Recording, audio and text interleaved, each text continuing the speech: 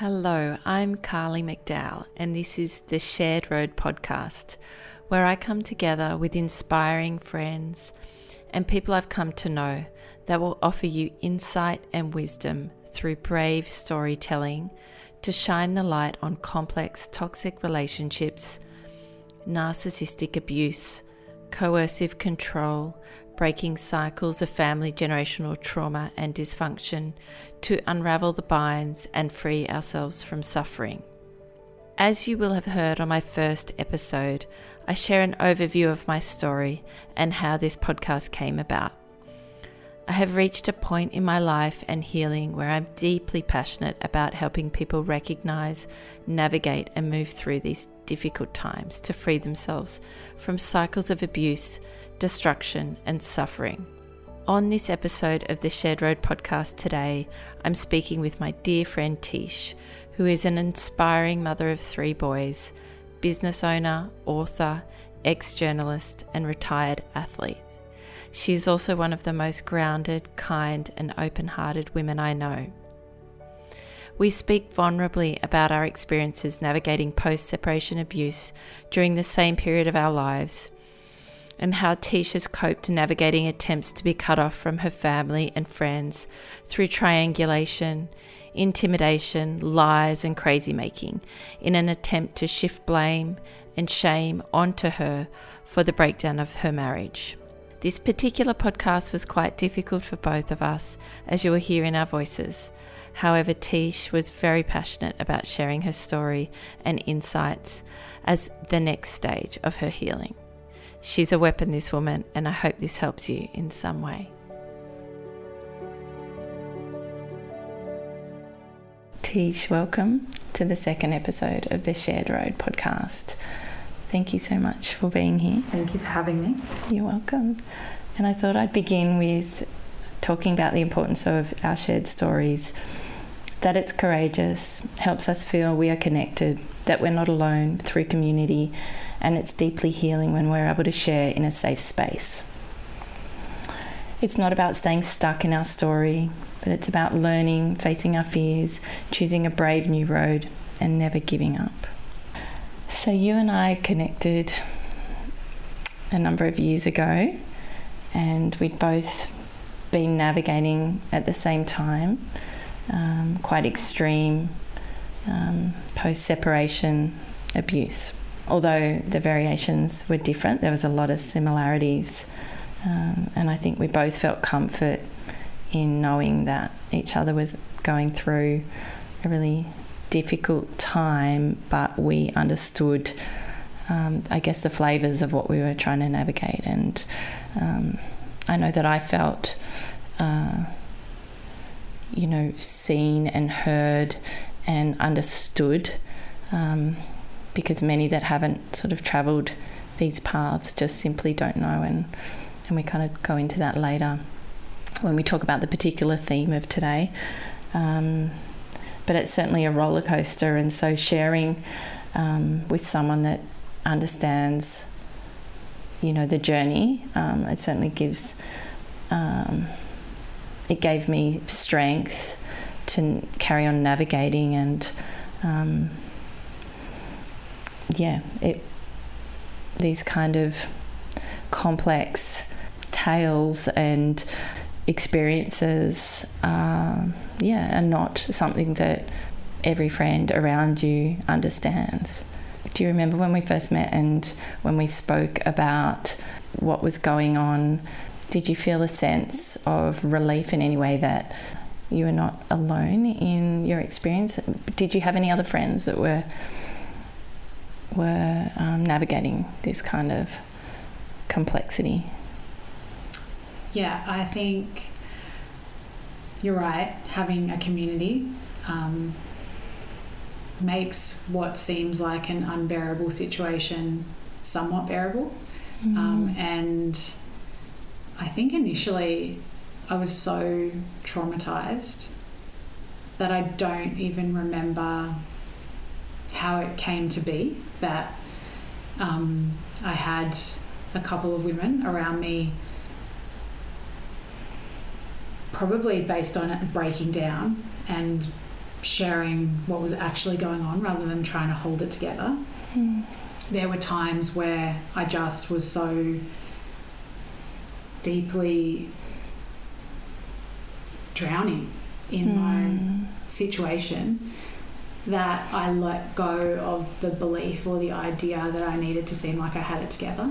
So I think if I look at my life and who I was and what made me up, it was the people pleaser, she's always happy, she's so successful at her job, and she's always just got her shit together. And living up to that expectation that I had created for myself was hard work. And then I think when I was breaking down and just, in such a traumatic place, I forgot to be that person and just broke down. And be real about and honest about what was actually going on. And and so I think, having you hear what I had to say and not question that it was something that I was just, it would pass, or is she exaggerating, or is that really what happened? And I had one other friend who I had met through work and was about a year ahead of me in the journey, and I didn't realise at the time she was on it until I ended up in it too. And we kind of realised, as a byproduct of consecutively breaking down, that the messages we were receiving and the behaviours, you could have interchanged the two people's names and it was the same message. And that started to be, I suppose, like an initial awakening for me that, hang on, like there's something more to this than just my relationship. It's actually bigger than that. Yeah, that you're not alone, that there are lots of people navigating this, and there's a lot of similar themes in the same sort of behaviours that happen through this experience.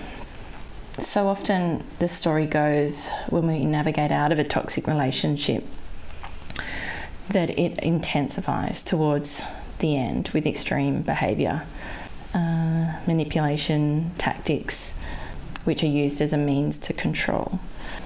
At this point, it's when you truly see the volatility of the person we thought we knew and perhaps had never seen before, which can actually be really destabilising and frightening. What was your experience at the end of your relationship? And when you go back to that point, what did you recognise and start to have awareness around, that things were maybe not just your average breakup behaviours, I guess? When did you start to realise that things were a little more extreme? Gosh, yes, to all of that. So I think I had said a couple of times, maybe in the early years after I came out of what I would call like the 12-month twilight zone of hell, you could have written a movie about what was happening. And I felt like it did kind of come as a shock to me that it was so extreme. I didn't know how to handle it.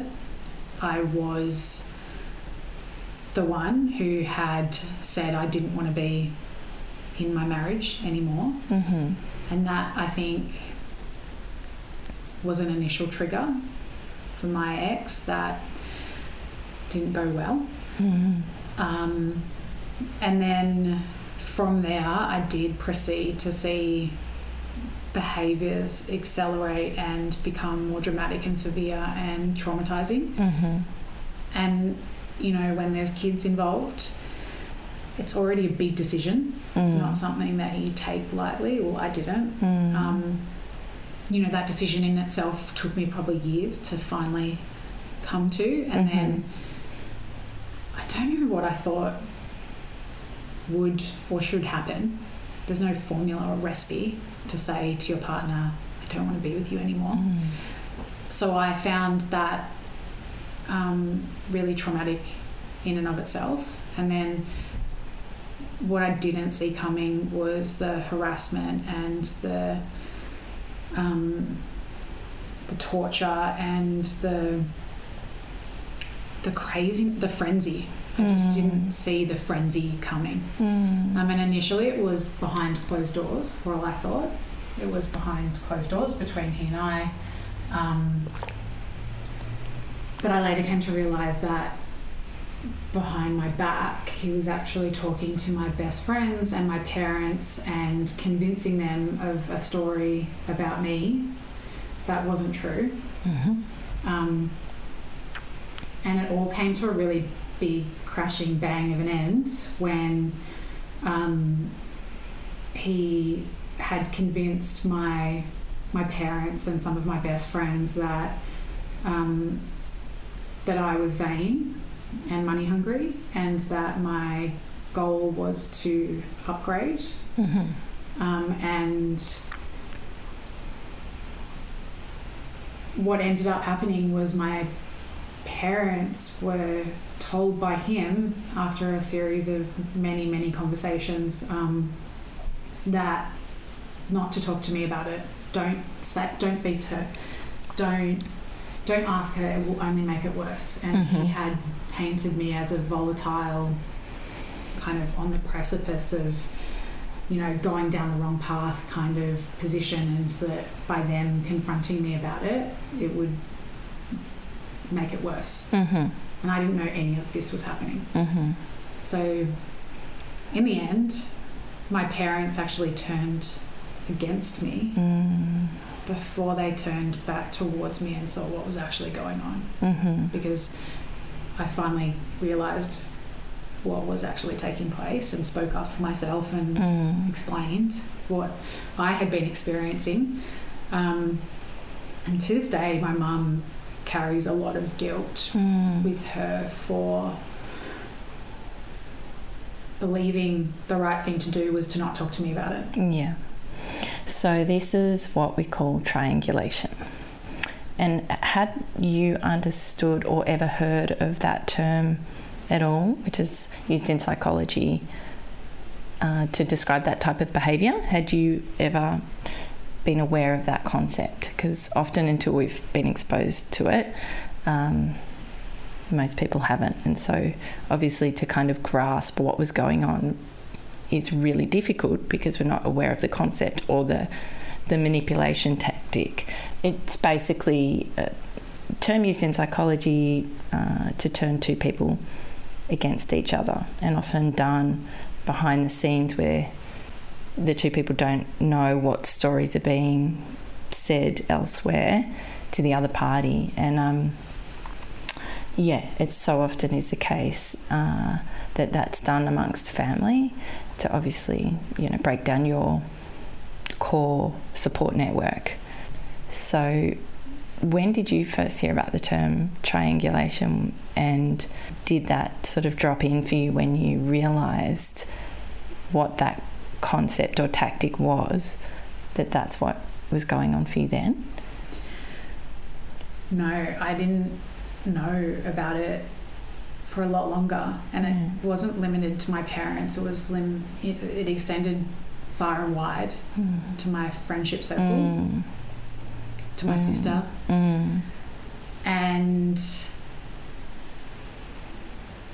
I don't know whether it was because I was in such a state already, and so I actually had a lot of trouble initially reconciling any of the terms around domestic violence or emotional abuse. I felt like, how could that have been me and I didn't see it? And so it was quite a confronting concept, and it wasn't until, I don't know, maybe 8 to 10 months after this that I started to come up for a little bit of oxygen and realise that I probably needed to educate myself.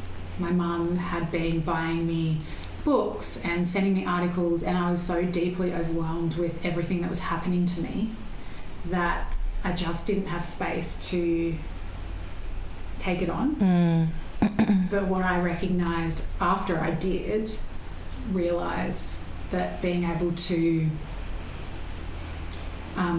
categorise some of the things that were happening, you know, triangulation, gaslighting, whatever it was, I was able to start my actual journey towards healing and moving through the experiences rather than getting stuck in them. I was so fixated for such a long time on the facts. Like how could the facts not just right this wrong? And I think that is what I found really paralysing, was that when I ended up in these situations of triangulation or any of the other different, you know, variations of emotional abuse, you get so spun around with the word salad and, you know, being distracted by one thing to another, so that the facts no longer are relevant because you're suddenly talking about something else now. I just didn't know, I had no tools for dealing with that at all, and I drowned in it for ages, way longer than I wish I had. And were you seeing, at what point did you start seeing a psychologist? Oh gosh, I love her. I started actually seeing her before all of this really started to escalate. Before you separated?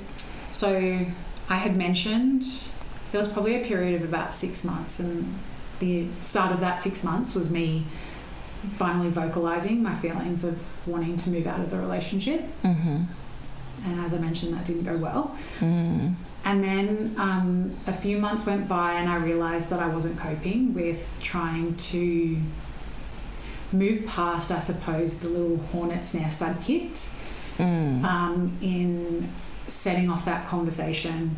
My ex wanted it to be resolved. He wanted to know that it was going to be fine. And I could not give him that certainty, and I also couldn't really explain it. And I was caught in this loop of, what do I do now? So I sought out through a friend a recommendation for a psychologist, and I told my ex that I was going to go and see one. He did not like that at all. Is that when you refer to kicking the hornet's nest? No, the kicking the hornet's nest, I feel like, was when I said it's 50-50 if we make it. Yeah. So and then there was a series of behaviours that were triggered from that. He wanted answers. I gave him the answers that I had at the time. Like, you know, this is why I feel like we're not right for each other.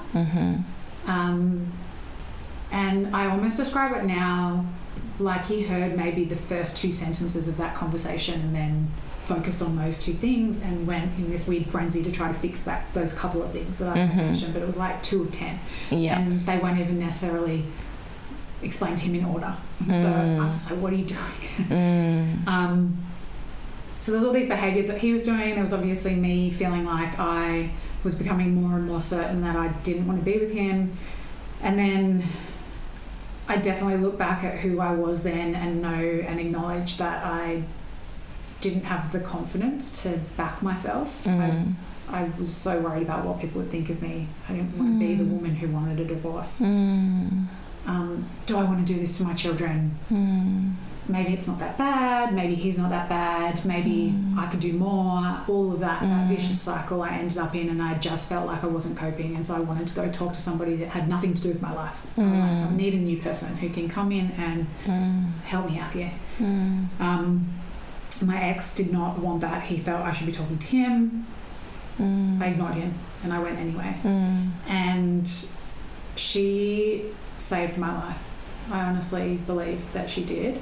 And was she starting to recognise any behaviours, for instance, the triangulation? Did she introduce you to any of those terms, or was she...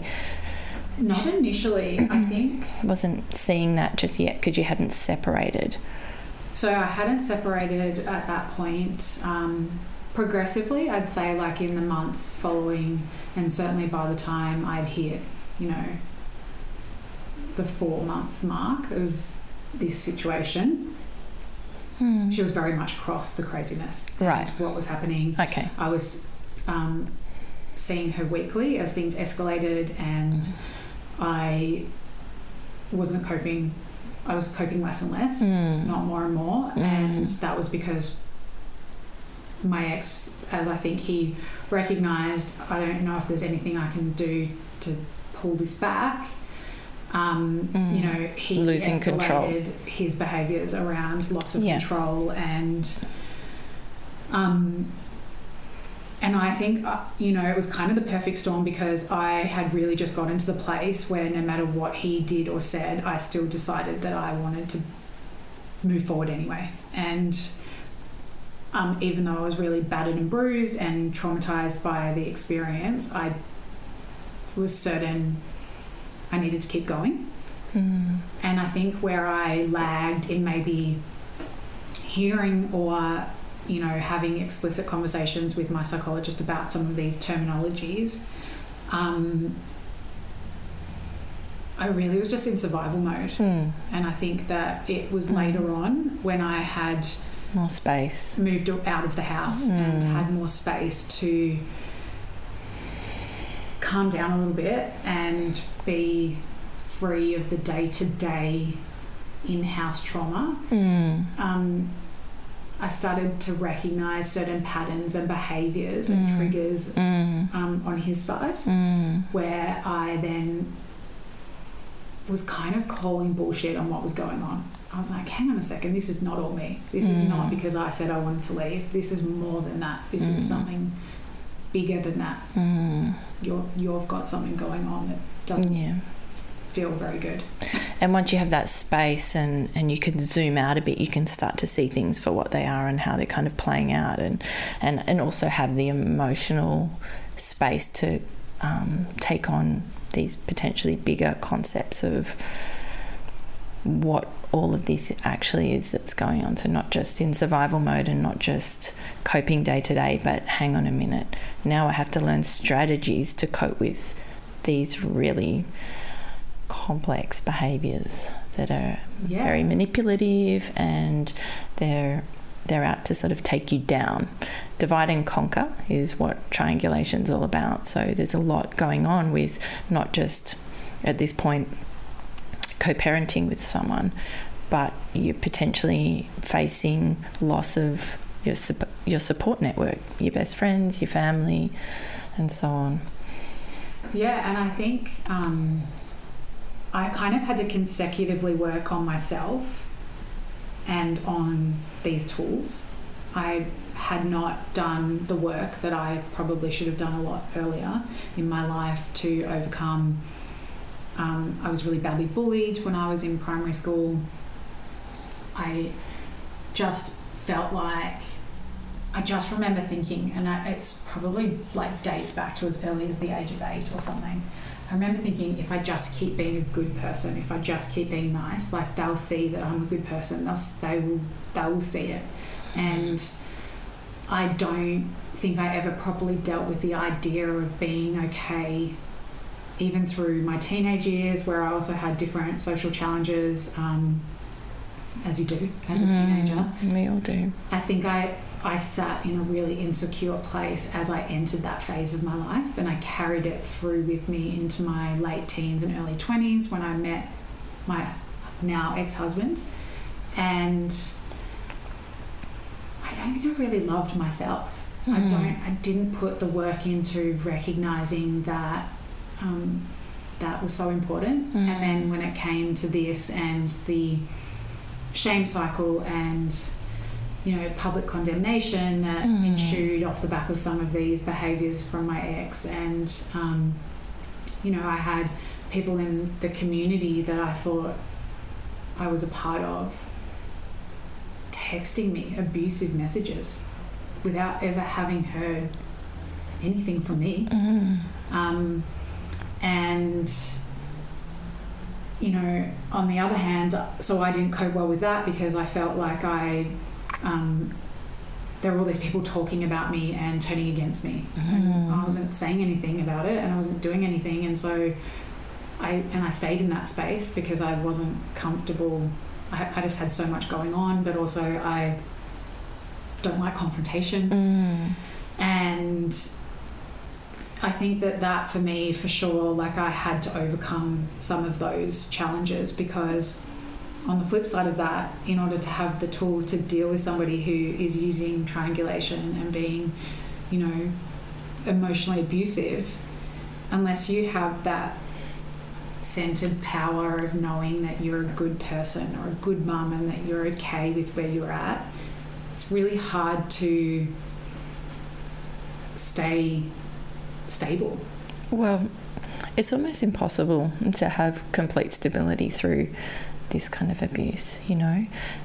It's subtle, it's insidious, it's hidden often, and it all creeps up on you because the person's kind of not only chipping away at your community, but they're kind of chipping away at you day to day and telling you you're not a good person, and targeting in on all your insecurities and those things that they know you feel about yourself that are going to trigger you into self-doubt.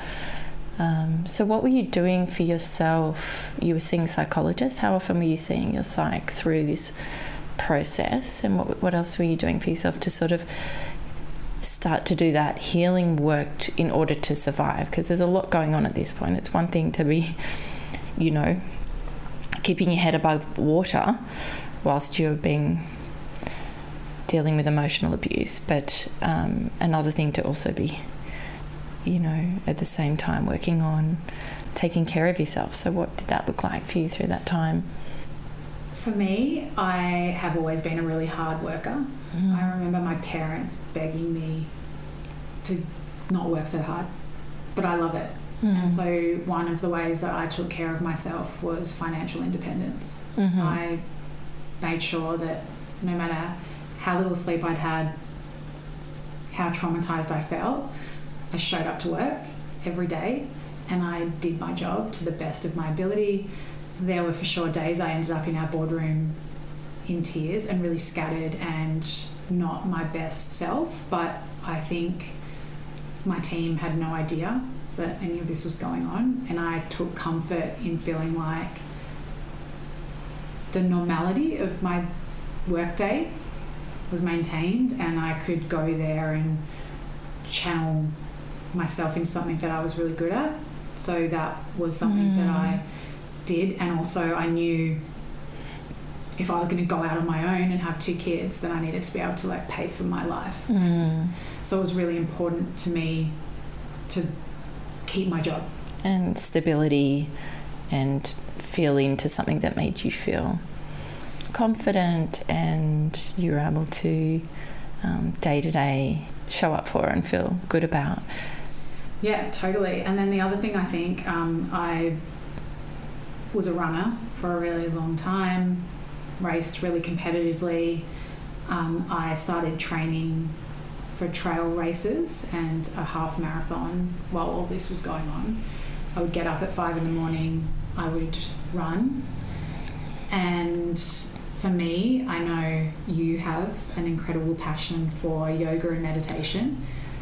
I have always found running for me must be the feeling that deeply committed yoga people get. I feel like I enter a state of meditation and healing when I'm running, and I work through things. And I get to the end of a run and I've workshopped something. And for that 12 months, I cried a lot on my runs. Like amazing. I had to stop sometimes and just breathe because I couldn't breathe if I kept going. And I think the process of seeing the sun come up, you know, put your face towards the sun so you never see the shadows. Like I kind of just, my natural instinct was move forward, keep going. And I ran a lot, like Forrest Gump. Basically, it was like Forrest Gump. I kept running. I went to work. I spent a lot of time alone. Like as soon as the kids were in bed and safe, I either kept working or I would take a bath and be alone to be quiet. I felt like there was so much noise. And for me, that's probably where I struggled to put the energy into trying to explain everything that was going on, which didn't necessarily work in my favour, because I just didn't have the energy left, because by the time I put my life into my job and going for a run at 5 a.m, I literally, like, that was it. I was just surviving. Amazing. And so I was also seeing my psychologist weekly. I think I went to fortnightly after maybe a couple of months. She was worried. She kind of dictated to me how long she thought I could go between sessions. Yeah. And then, you know, now I still see her, but I see her more from a maintenance / there's always crazy things going on, and I kind of pick my times to work on something that I either want to develop in myself or to learn about to help my kids, because they're also now in this situation. Yeah, they're having to navigate it, and you're needing to stay stable whilst they still navigate it. Let's just go into chatting about parallel parenting versus co-parenting. So often when we are navigating the complexity of this kind of personality, it makes it almost impossible to co-parent, and we end up in a situation where we're parallel parenting. So we're basically under our time with our children, under our roofs, we parent how we feel is best for the child or children, and their welfare and their safety and their emotional health and stability and consistency and everything. And we can't work on the same page as the other party, because we're not, at this point we realise we're wired very differently, and often is the case. If we give any suggestions around how to do things or work together, that's just used against us, so that we potentially fail anyway, or it's, you know, painted with a different light. Yeah, how's your journey been with that? Have you at any stage, do you think you've been able to co-parent? Has there been snippets of that, or? Gosh, I'd love to say yes. I would. When I first separated, it was important to me that we try to rise above our own broken relationship and put the kids first. I had seen somewhere that Ariana Huffington, who was an inspo at the time, went on a holiday every year at Christmas with her new husband, her ex-husband, and his new wife, and all the kids, and everyone kind of came together in this like week-long awkward blended family moment, but just kind of were in the same place to make it cool for the kids. That altruistically is what I really thought, how great. I definitely ended up, I really had to learn, and it took me a long time, I had to learn exactly what you mentioned, that even if my goal for sharing information or trying to collaborate had the kids' best interests in mind, it never was received, interpreted or applied at all like that. It became really traumatic, destabilizing for me and the kids, and I recognised that I needed to move away from that, but I didn't know what to do about this deep feeling that I was failing the kids, and I wasn't sure if I was doing the right thing by giving up on the idea that things needed to be somewhat similar for them to create, you know, smooth transitions. It was so complicated even just to get all the right stuff from one house to the other. So I actually had the kids put down on a program that one of my girlfriends had told me about. Her daughter suffered with anxiety, and she had told me about this program that you could get the kids into. It was a 12-week program, and taught them about, you know, identifying their emotions, creating resilience, dealing with difficult situations. It was for all sorts of things, and it was specifically for children. Anyway, they were on a wait list for about 7 months to get in, and then they got in, and it had to be 12 consecutive weeks, and my ex wouldn't allow it. So I was left again in another situation where I felt pretty lonely and helpless, and I was really trying, but I didn't know what to do then. They ended up speaking to him and decided off the back of that they wanted to help me, and so they offered to speak to me directly instead of the kids about how I could support them. And I can't even tell you how life-changing that was for me to get that support from them. And it wasn't just the nod of, hey, we're here to help, but also I think one of the really, really big things that I had struggled with, like I said, was that idea of what now, like if I can't share and collaborate, there's this whole week or days of their time where things might not be going so well for them, and how do I let go of that? And the craziness that surrounded it, everyone had said to me at different points, just ignore him. It'll be fine. I didn't feel like it was going to be fine. And I also have really had trouble with that passive idea of just sitting back and waiting for like the next crazy, shitty thing to happen. Yeah. And when I went to this group who spoke to me instead of the kids, I got this really empowering piece of information which totally changed my life. And it was to give the crazy behaviours no oxygen.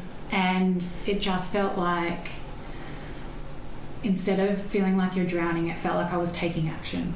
And by not feeding the beast, I was actually doing the right thing. And the second thing that they told me to do was to be a good catcher.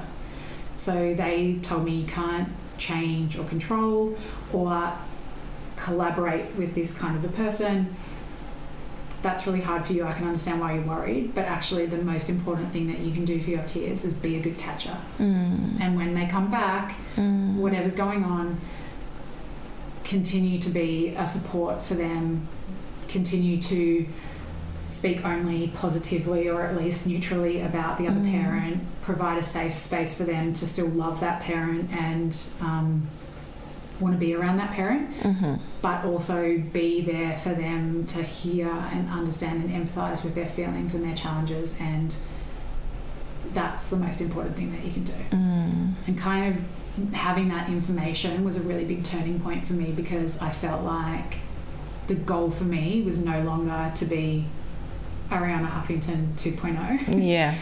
I realised that wasn't my life, and it wasn't ever going to be my life, and I became okay with it. And so, yeah, for me now, I don't ever see a time where co-parenting would be possible. And they really prove that to you. We don't just come to that conclusion by saying, okay, this person's difficult and we can't co-parent. You have watched time and time again how that has not worked, has potentially resulted in something extremely traumatic, and they will talk to you in a way that potentially at times there's inconsistencies that you see all the time, but you also are spoken to in a way that's, let's work on the same page, and then behind your back you know that a different program is running. And so when you see that enough times, you realise that there is no co-parenting involved. So it's... Yeah, I agree. I definitely have learned to have firm boundaries that are grounded in having a kind heart and doing my best and trying to, I guess, face into the world with the knowledge that at some point my kids are going to be grown-ups and they're going to ask for extra answers, and I want to be able to look them in the eye and tell them that I put them first and that I did what I could to navigate a really difficult situation, but I also had to love myself, and there were times where boundaries were really necessary. And you know, it's tricky scheduling with somebody who is manipulative is really hard. That was probably the thing that we tried to do 2 on, 2 off, and then alternating weekends, and it became really clear to me within about 6 months that wasn't going to work for very long. It was just way too much communication, way too much manipulation, and way too much changing landscapes for the kids. So I set a really hard, firm boundary. Probably my first ever real hard, firm boundary was, I want to go week on, week off, and I don't want to talk to you on my week off. And I won't try to talk to you on your week on.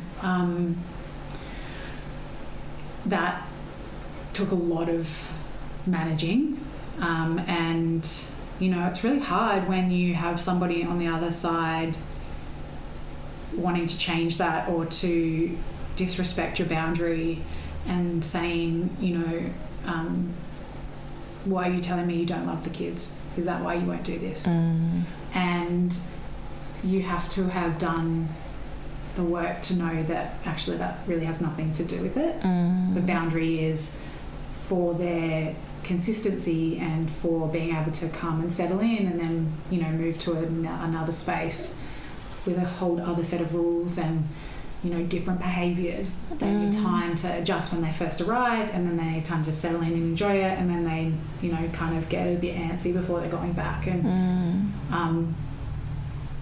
so actually sometimes caring about them is doing the hard thing.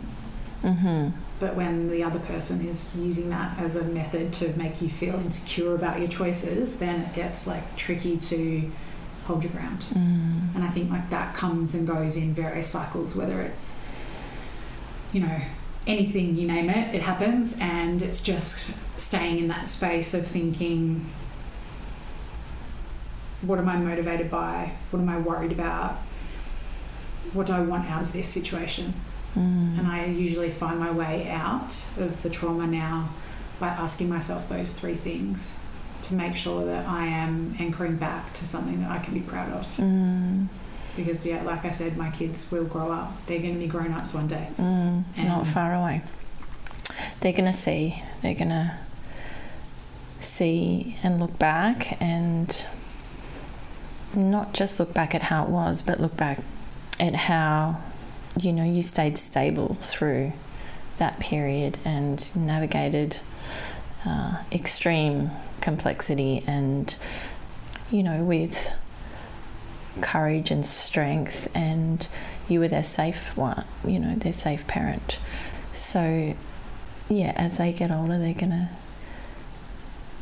see, which they already are.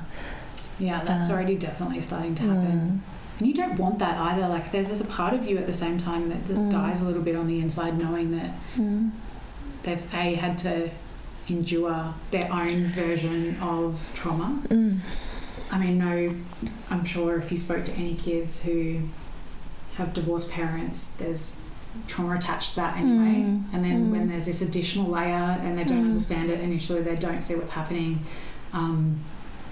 they don't see how they're a piece of the chessboard.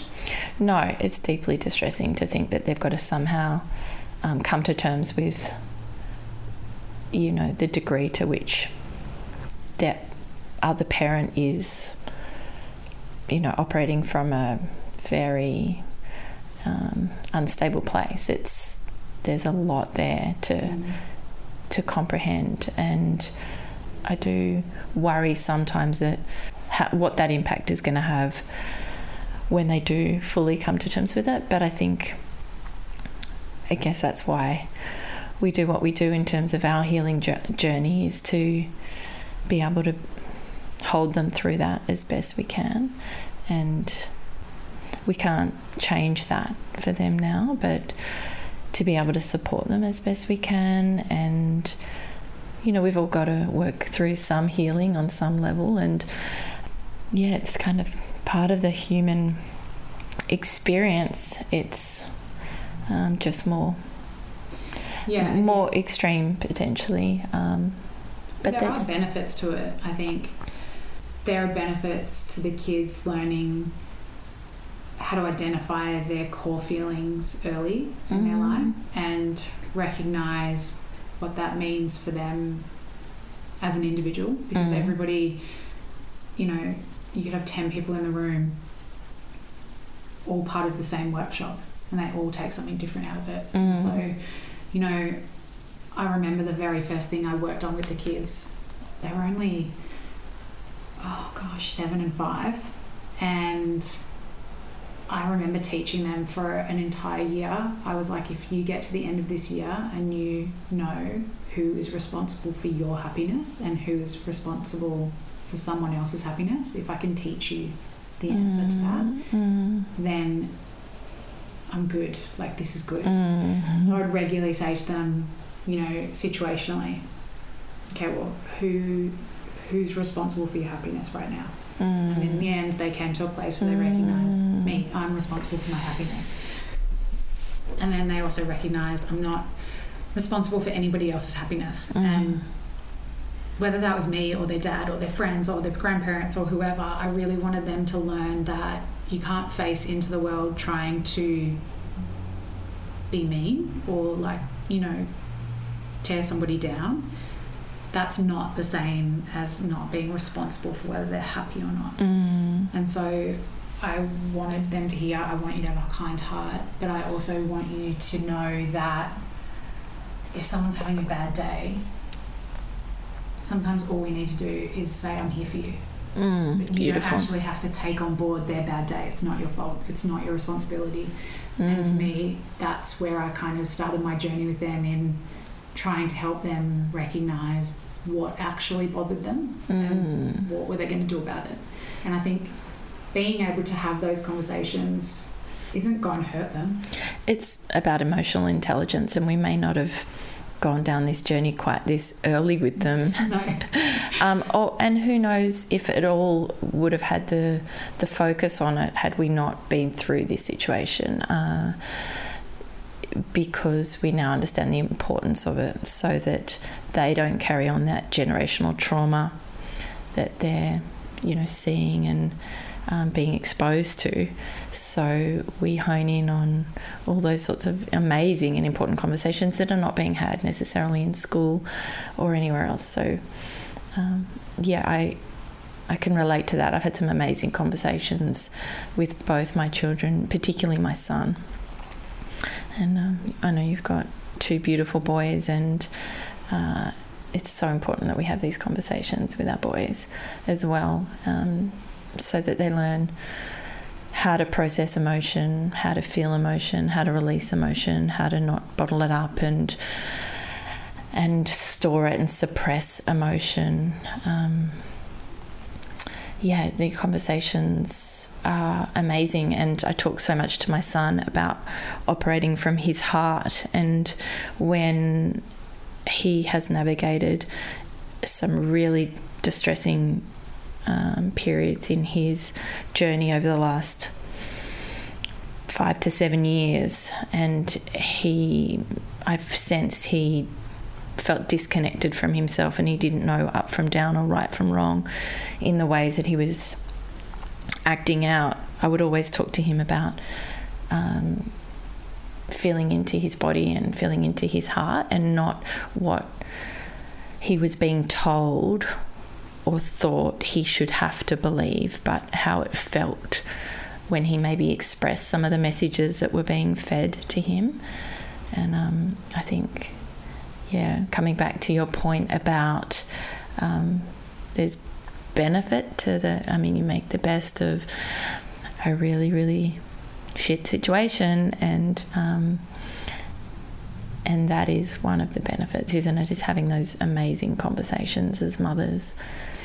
Yeah, especially when you feel really overwhelmed. I remember initially the trauma was so frequent, like multiple times a day. One of the tactics that I implemented initially, and I don't know if it was the journalist in me or what happened, or whether it was just me buying myself time to work out what do I say next, but I would ask them the question. And now I still do that. So, initially it was like, what do you mean by that? and I would try to better understand the information that was coming towards me, or the story, or the frenzy, or the crazy, because, you know, they were 4 and 6 initially, and then as the years went on, they're still tiny little people. And now I try to take a really deep breath and center myself and take on board the information, and the first thing I ask my kids is, do you feel like that's the truth? Because often when they come to me with things, it's something that they're really grappling with, because I think it sits in opposition to who they know I am, or information they already have. But they've obviously believed a part of it, or are really unsure.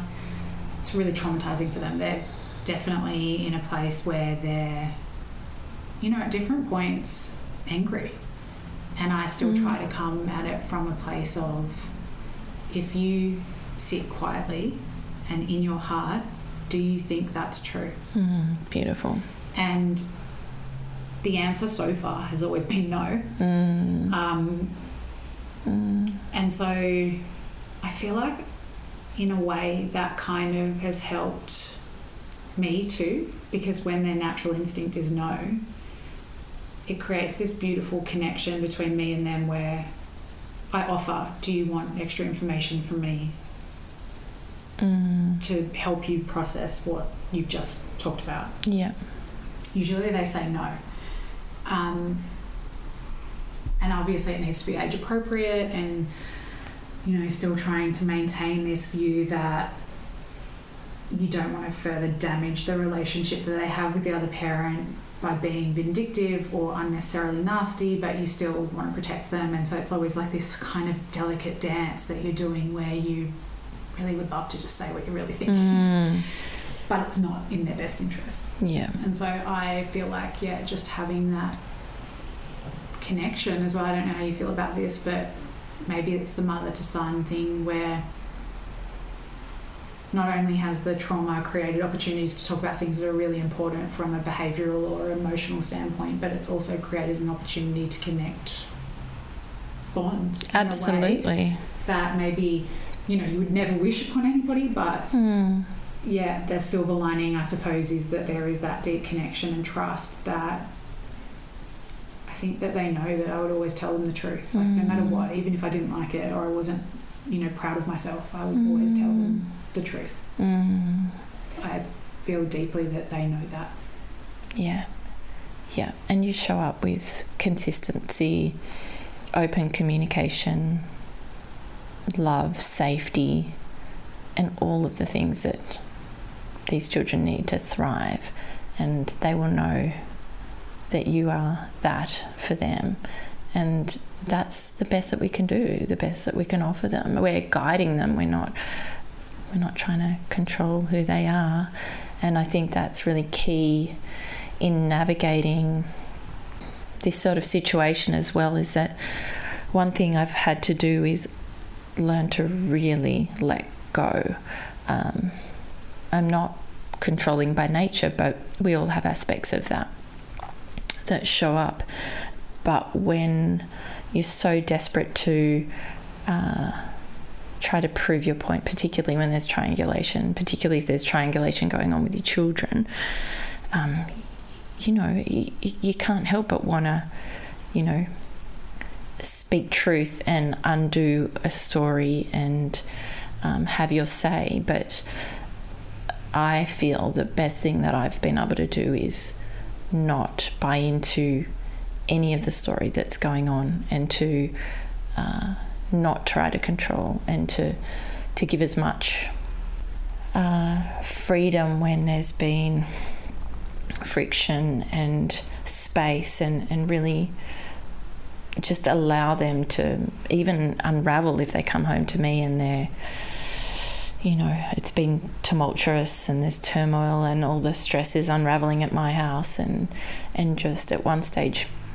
my son was, you know, tearing his room apart and pulling out fly screens and trying to climb onto the roof. And I just let him do it. And it was kind of partly terrifying, because obviously not ideal to have your son sitting on the roof when he's 10 years of age, but just to kind of let him have the freedom to get all of that out. And then feels safe, that he's not going to be told off for it, and then kind of decompress himself, and then provide that safe space to come back together. And so just this real like trust, there's a deep trust that we have to have, that we just hold on to our truth, hold on to doing us as best we can, and it also brings out the best in us along the way, because you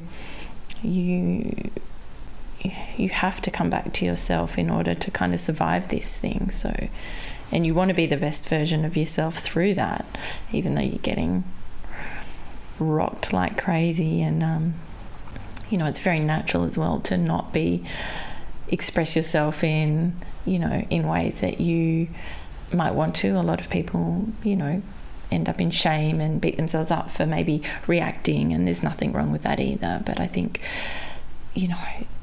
to stay very trusting in the truth and stability will prevail. It will shine through the kind of darkness that goes on. Yeah, I think I totally agree. Finding a way to let go is so hard. And I feel like it's kind of a new version of letting go every year. You're letting go of something new every time. But without it, you can't survive. You kind of actually have to learn it's everything that is against your nature as a human, as a mother, as a friend, as a daughter, to walk out of your house and know that there's a bunch of things being said about you that aren't true, and that people will readily believe them. And moving past a place, whether those are your children or people that you see at the coffee shop or colleagues, that's their business, not yours. You kind of have to get to a place where you realise that if they really loved you and they're meant to be in your life or be in your circle, they'll come to you for extra information if it is in conflict with who they think you are. But all of the other people on the edge, and even sometimes in the circle, and they jump out, you kind of just have to let go of the idea that it matters. Because at the end of the day, what I have found, and only through deep trauma and losing, two very, very close friends, or who I thought were very close friends, I don't think I've ever felt as quiet in my soul as I do right now. But it's taken me 6 years to get here. And it takes everyone a different amount of time. But I feel like, gosh, it's so peaceful knowing that you are enough and that it won't be easy. But it's only the end when you decide. And letting other people ruffle your feathers and control your day, that's kind of a sacrifice you're making to yourself. And so I just try to remind myself, no oxygen. I have the power to decide how I respond to a situation. And then coming back to that space of knowing that the facts, when you're dealing with an emotionally abusive person, they actually just don't matter. And even when you map them out, they've got a reason, they've got an excuse. It's honestly mine. I feel like every now and then I'm like the living embodiment of the mind blown emoji. I'm literally like, what is happening? But there is actually no way to make sense of it. And so that's what I struggle with the most still, like the letting go of the idea that this vicious cycle of craziness that could easily be completely rectified if you just looked at the facts. They don't actually matter. And even when you map them out and you re-explain, or you try to be rational and calm and kind, I don't know what happens, but it's just like not everyone else's normal life. No. I know. And so you kind of get to this place where you're like half beaten down and exhausted and just don't care anymore, and then half have been able to elevate above it and recognise that it's just not worth your time. And it's like a dance between the two of like, fuck, why do I have to do this? So such simple things that should be so straightforward and not attached to any kind of trauma or emotional abuse, and they just are. And kind of when you, I guess, take hold of that and recognise what it is. And my psychologist said to me just last week, actually, you're actually in a living nightmare. And the more time that you can spend knowing that that won't ever change and it's just the way it is, the less time it will bother you. And then you just move forward knowing that that's what it is, and try to spend as little time triggering interacting. Yeah, no oxygen again. Letting it come back into your space and just keep, pushing it back out. And that's where those boundaries are important, as little explaining of anything. So not also, trying to prove anyone wrong, just sticking to matter of fact. Yeah. And I think the big thing with triangulation, which I know is one of like the key themes we're talking about today, that is so important, is everyone is different, but I definitely battle with the desire of my ex to have as much personal information from me as possible in order to then turn the tables. And so I'm very conscious now, and it's a firm boundary for me, that I actually supply as little information as possible. Like, I stick to the schedule, to education, health, and finances around, what needs to be taken care of. And I try to keep anything else out of that, because I did find that actually, it didn't provide any sense of comfort or stability for the kids. It kind of made things worse. So for me, I think that piece of triangulation gets worse the more knowledge they have of things they can use against you. Absolutely. And so as little information as possible. Which is tricky, because on the other side I've got, you need to be transparent and authentic with me, and until we can have a conversation where you offer X because I've offered Y, then we're not in an even playing field, so this is not going to work. And you're in this weird cycle of, well, why do you need me to tell you something about myself for you to have this conversation? Because actually what you're asking from me isn't even related. So that's where that weird kind of triangle comes in. And I think, knowing that now and being able to see the patterns and recognise I'm not playing in that space. Yeah. And this helps. This is what I was next going to ask you, was really what information and advice would you give to someone that's navigating a sort of, I guess, with children and even just without that triangulation process, from what your experience has been with even your best friend and with the kids. What would you say? What would you say on reflection of what you've been through there? Two things really crop up for me when you ask me that question. One, I think, is, I would say, some people may not be ready for your story. So I think that I really struggled to... I felt really betrayed and lonely and heartbroken when I confided in one of my best friends that I had been given advice by a professional that I was in an emotionally abusive relationship. And she actually looked me in the eye and said, I don't know, that's not the person that I know. And I knew it wasn't. I mean, that's one of the things, right? It's like insidious and in the background and it doesn't really make sense. And so I think even, if you come across those people in your life who aren't ready for the story or don't want to see it, then that probably says more about them than it does about you. And it took me a long time to come to a place where I reconciled against that. And where they're at, and who knows what they're navigating in their life, and it just could be all too much. And so don't try to force your story down, which can be really difficult when it's someone that's your support.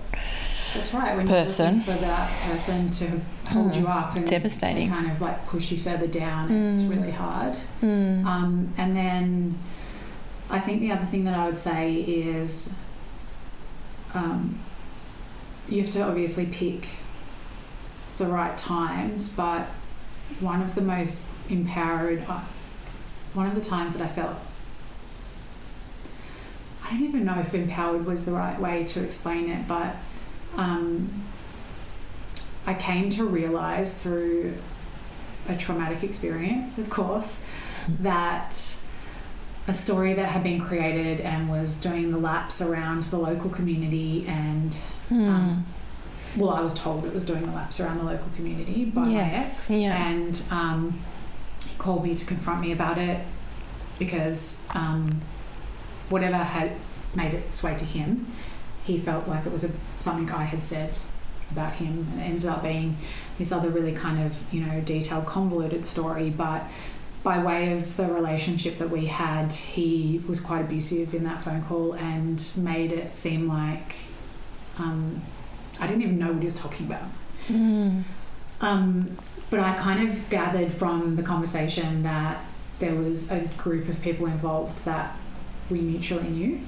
And I decided that whenever the time came, the next time I bumped into one of those people and they said hi to me, that I would, if I felt it was appropriate and not too, like, you know, awkward and confrontational, I was going to ask one of the mums that I knew, did she know about this story? What happened off the back of that was the very first time that, instead of being, I suppose, hidden in the shadows and like mulling over something that made no sense to me and feeling like the shame cycle was in full, you know, effect and hating on myself, instead I just asked a really simple question of somebody that I thought had a kind heart, and it came to be that it was actually nothing to do with me, and that person was horrified that that's how this had all come about, and ended up confronting my ex about it. And it just taught me that sometimes it's actually okay to like seek out validation from the triangle. You don't actually have to believe that all the stories you're being told are true. And realising that is quite, it's like a weight off your shoulders, because, you know, if you have been in this abuse cycle, the triangle is designed to make you feel like you're alone, everyone's against you, you're in an inferior, shameful position. And if you're the type of person who already potentially feels that way about themselves, this kind of just buries you further down. And coming out and actually saying, hey, this isn't going to be a triangle, it's going to be a straight line. And the person you've put in the triangle is in the middle now. Sometimes calling it out, that can help, I think, if you feel like it's the right time to exercise that right that you have to ask the question, is this true? Amazing. Takes courage, because you may get a response that's super supportive, or you may get, I can't deal with this, I'm not interested, and, you know, and that's where, I guess, again, having the support around you through psychologists and through the people that you know have got your back and will hear you out, you can still come back to truth no matter what. So sometimes the outcome of calling out that is supportive, and it's super validating when it is supportive. And sometimes it takes years to get that validation too. But at the same time, just also knowing that if you lose that person or a bunch of people, that's inevitable potentially as well. Yeah, there's certainly been a mix of both in my experience, and to be okay with all of that. I even had my mother, like my ex used my mother in the triangulation like yours, and many times my mother was roped into it, turned her back on me at like times of crisis when I was in mediation, and then he would also discard her after he'd used her as a play in that, you know, story to make my life more difficult. She would then get discarded, and she got roped in for many of those and maybe never recognised it herself. But, you know, there's a lot of letting go, especially if your family does turn on you. so family and friends, it can be really, really catastrophic and so distressing, the aftermath of this sort of thing. So it's not just you dealing with your ex, but it's, often the case everyone around you is caught up in the mess, and some play a part, and some stay neutral, and some support you to the end. And it's not easy for anyone, this experience, but we just do our best. So I think we might wrap it up, and I just wanted to, on that note, just thank you for having the courage to share from your heart all of your experiences and your journey, and you share it with such strength and grace, and you are still navigating a lot, but have navigated an awful lot, and I really honour that and appreciate you being here and sharing your insights. And I know that many will take heart in your courage. So thank you so much. Well, thank you for having me. I hope that whoever is listening knows that even if you don't have someone in your personal community, that this podcast brings you some kind of relief, because that was important to me today in being part of this conversation. It can be really life-changing to know that you're not alone, and what you're doing for people out there who have been through something similar or going through it right now. It's very brave for you too. Thank you. If this conversation has raised any concerns for you or someone you know, please consider calling a support line. In Australia, either 1-800-RESPECT or Lifeline, or seeing your local doctor for further guidance.